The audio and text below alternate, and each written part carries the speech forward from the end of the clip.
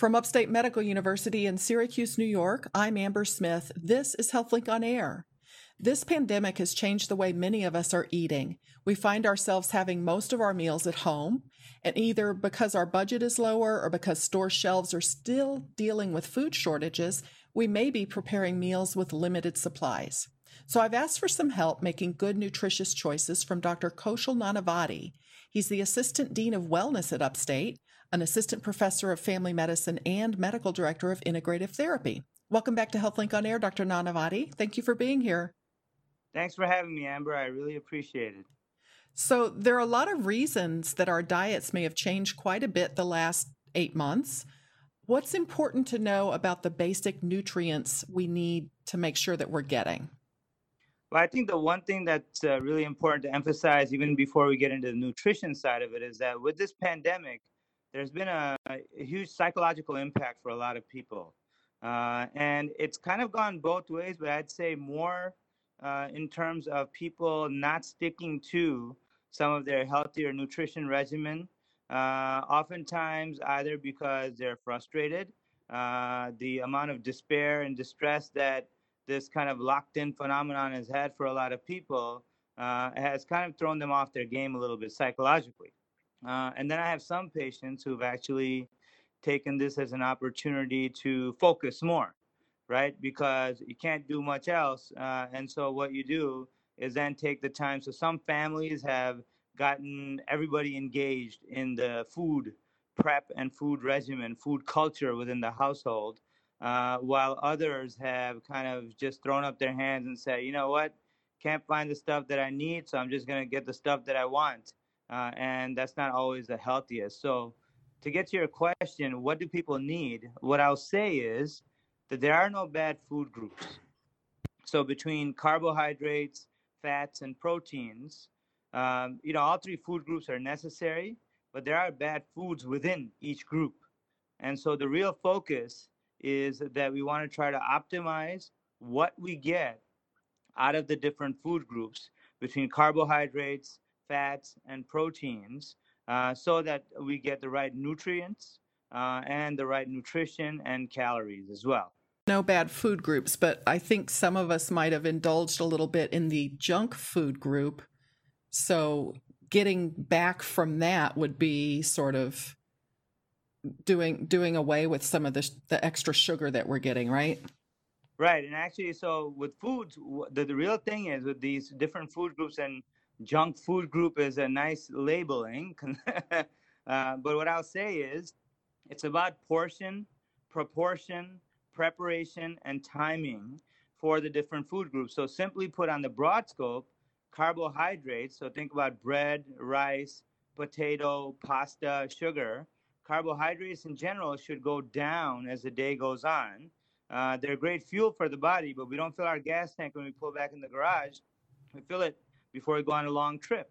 And so with foods also, the concept is that carbohydrates can go down as the day goes on, while healthy fats and healthy proteins, so we're talking about things like nuts, avocado, for people that eat animal protein, fish, turkey, chicken, beans, lentils, legumes. All of these things can be spread throughout the day as healthy sources of starch and proteins. And obviously vegetables, the goal is to try to get 7 to 9 servings of vegetables a day. One serving being a measuring cup of raw or a half a measuring cup of cooked. And so if our listening audience really thinks about it, how many people get, close to 7, let alone 5, which was recommended by, the Cardiology Association. How do you feel about eggs? So the thing about eggs is it's like a roller coaster over the last, decades, if you want to call it. Every few years we hear eggs are good. Every few years we hear eggs are bad. Eggs are a great source of protein, of omega-3. And again, for vegetarians, generally they don't eat them. But for people that do eat any kind of animal protein, and we even have eggitarians who will eat eggs and vegetables but not other meats, the thing to think about is that the yolk, for people that have cardiovascular disease, high cholesterol, historically it's been thought that the yolk has an impact on the cholesterol. So they've said, egg whites are okay, but be careful of egg yolks. And I think to ride the kind of wave more evenly through the coming years. Even what I tell people is, if you're having, 2 whites for every yolk approximately, you're probably going to be okay. So people that have an egg a day generally are fine. But the way we think about it is, while there's a great nutritive value, if you have certain health conditions, very high cholesterol or cardiovascular disease or some kind of gut dysfunction, and some chronic inflammatory conditions, then you might have to be careful. And that's something to discuss with your primary care provider or your nutrition expert. All right, so that's good advice. Okay, with thinking that there's really, in general, no food to avoid, there's still, let me ask you, which foods do you think give you the biggest nutritional bang for your buck? Which are the best ones? So I'll tell you, from the vegetables, what we know is that the cruciferous vegetables, so broccoli, cabbage, cauliflower, kale, spinach, Brussels sprouts, asparagus, celery, those foods actually have, they're a good source of calcium, good anti-inflammatory benefit in the body, anti-cancer. And in fact, there are some smaller studies that have shown that 3 servings of any of those a day has actually shown to stabilize or even potentially reverse plaque in arteries, which none of our pills do. So I think cruciferous vegetables, but the rainbow of fruit colors is fantastic and great to have. So I think that would be wonderful. I think about nuts and the value they bring, especially walnuts and almonds, help to elevate our healthy cholesterol, which we call HDL. So they have value. Then we think about beans, lentils, and legumes. And so the Mediterranean diet, which a lot of people kind of, espouse, there's great data for all kinds of health conditions. People remember the fish and the wine, along with the olive oil and the yogurt and cheese and legumes. But when they look back, it was the legumes, the beans, that actually gave the best benefit for morbidity, which is sickness, and mortality from all causes. And so, beans, lentils, and legumes can be the primary source of protein. For most people, that would be a great foundation. And then we think about fruits. What are good fruits? Well, fruits that are in season are the best fruits to have as a general rule. But even within fruits, for people that are calorie conscious, some of the berries are actually lower calorie, whereas things like banana can be a little bit higher calorie. Watermelon's really low calorie. So again, understanding the value of different foods and food groups in terms of animal proteins, fish tends to have benefit because of the omega-3, and what that does in terms of inflammation, mood, and overall cardiovascular condition. But even higher doses of omega-3 have been associated with stabilizing or impacting cancer in a positive way. So fish, then we think turkey tends to be more lean. Then we think about chicken, and then you think about, red meat. Red meat gets vilified, but it's really how it's prepared. So red meat cooked on high heat, charred or well done, has a link with a chemical reaction that produces dioxin, which has been associated with increased risk for colon, bladder, and then in men, prostate cancer. So, it's about preparation for red meat, and depending on the cut, between medium rare, medium well, using medium heat. And in fact, crock potting or making stews is a great way to get it evenly cooked without charring it. But processed meats are a problem in many ways, because they've been associated with an increased risk for cancer in general. And so things that are processed, packaged, bacon, sausage, ham, those are not your optimal choices. Let me remind listeners, this is Upstate's HealthLink on Air. I'm your host, Amber Smith, and I'm talking with Dr. Kaushal Nanavati. He's the Dean of Wellness at Upstate and a doctor of family medicine. And we're talking about how the pandemic has impacted our way of eating for many of us. So you've mentioned a lot about beans, and so I want to get specific. Beans are available in cans. Beans are available dried. There's a variety of types of beans. Does it matter which we're choosing, and does it matter how we prepare them? So there's a whole science surrounding beans as well. And, I think when we talk about, you start off earlier with, either what's accessible or what's affordable. And when you think about beans, first of all, canned, we generally don't recommend for pretty much anything. And part of that is because historically with canned goods, the lining has actually been associated with potential risk for inflammation in the body as well. And so what we try to tell people is if you want to be economical and practical, getting dry beans is probably the best way to do it. And how do you prepare them? You can soak them overnight, and then if you have a pressure cooker, you can pressure cook them, and they're ready to go. Or you can cook them with your other foods. Obviously, on YouTube and other online resources, you can find recipes and quick ways to prepare beans as well. But the dry beans are probably the best to do in getting them overnight. People worry about, increased gas. Again, I know this is a family show, but the reality is reality. People do worry about that. And one of the things I tell my patients more as a light humor is to say, just look to the person next to you and say, excuse you, right? But at the same time, the reality is with bean prep, especially when we soak them, if you drain them, and then use them. Sometimes there's less potential for gas. Sometimes, depending on the recipe that you're making, if you use a little bit of baking soda, that can also ease the gas production, or flatulence rather. So I think from that perspective, there are ways to do it. But beans, lentils, legumes are an excellent source of protein and healthy starch. Within the beans, the more dense beans, so can be more keto friendly.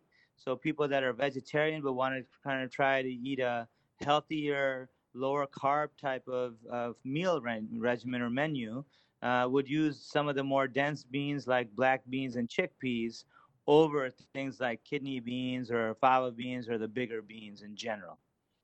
So, should we be eating the beans with something else? I think a lot of people, might mix them with rice. Is there something healthier than rice that we could mix them with? So first of all, that's a fantastic point, Amber, because the reality is that beans actually have, and different beans have different essential amino acids. Now, this term, essential amino acids, refers to the base molecules that help with our building our proteins, and essential means the ones that our body doesn't naturally make. But in many ways, some of the literature says that these essential amino acids are almost in like a locked form that we're not easily be able to access when we eat beans. When you combine them with rice, that actually helps to activate them. So if you look at cultures around the world, most cultures, if you think about it, they have some form of rice and beans, rice and lentils recipes that they have because it's a great combination for healthy starch as well as for protein, and obviously the way you prepare it using certain oils or butter, the healthy fats as well. Now that being said, with rice, between white rice and brown rice and even black rice, brown and black rice tend to be healthier for us to have. And then there's also things like quinoa, which can be a great substitute. Some people also use things like couscous in certain cultures. So there are definitely substitutes that can be had. And, locally, you can find them in our grocery stores. I think one of the important things people can do is recognize a couple of things. So how to get this type of healthy food in an affordable manner. Part of it requires a little bit of price comparison, right? I want to put a plug in for our local farmers markets throughout the community because that's a great place to get fresh produce, fresh product, and the potential to be able to at least negotiate and bargain a little bit so it becomes a win-win both ways. We want to support our local growers as well. At the same time, between our local kind of vendors, whether it be Wegmans or Aldi or Tops or even some of the other smaller grocery stores, different stores will have different price points for different things. And while it does seem like it's a chore, I've got a lot of patients who will go to, let's say Aldi for some stuff, Wegmans for something else, Tops for something else, or Price Chopper. It's kind of variable, depends on the price point, but that's a great way to bargain. There are groups of people in our community who come together and either will do group shopping and buy in bulk so that they can reduce the cost per unit per them. And then also we have, kind of food co-ops that also bring baskets of foods that people can have monthly, kind of subscriptions to, where you get seasonal produce. And a lot of my patients have learned to eat things they would never thought of because it came in their basket. So there are definitely many ways that this can be done in a positive way. So some fun experimentation, perhaps. Well, let me ask you before we run out of time, in terms of beverages, is there anything that we need other than water? So water is the best thing to drink. And so, this could be a whole different discussion because people will write back into you and say, well, my tap water isn't the purest, or I have well water. What about alkaline water? What about spring water or seltzer? Can I have carbonated water? And the bottom line is water is still the best drink out of all. When we think about things like dairy, et cetera, and I support our dairy farmers, New York State actually has a lot. However, and milk is great for protein, great as a source of vitamin D, and even healthy fat. It's not necessarily that it's a necessity for us as such, but we do need the calcium, we do need the protein. And if somebody doesn't have lactose intolerance and tolerates it, that's fine for them. Yogurt is fine if they can tolerate it. That's absolutely okay. But things like soda and or sugar sweetened beverages and even diet drinks are not optimal. And things that have food coloring, those are also things that have the potential to trigger inflammation in the body. Energy drinks, another problem. Because people overconsume caffeine, which isn't necessarily harmful in low doses, but can have effects on the heart and on your blood pressure when taken in higher doses. Well, this has been some practical and very helpful advice. Thank you to Dr. Kaushal Nanavati. He's a doctor of family medicine and medical director of integrative therapy and the dean of wellness at Upstate Medical University. I'm Amber Smith for Upstate's podcast and talk show, HealthLink on Air.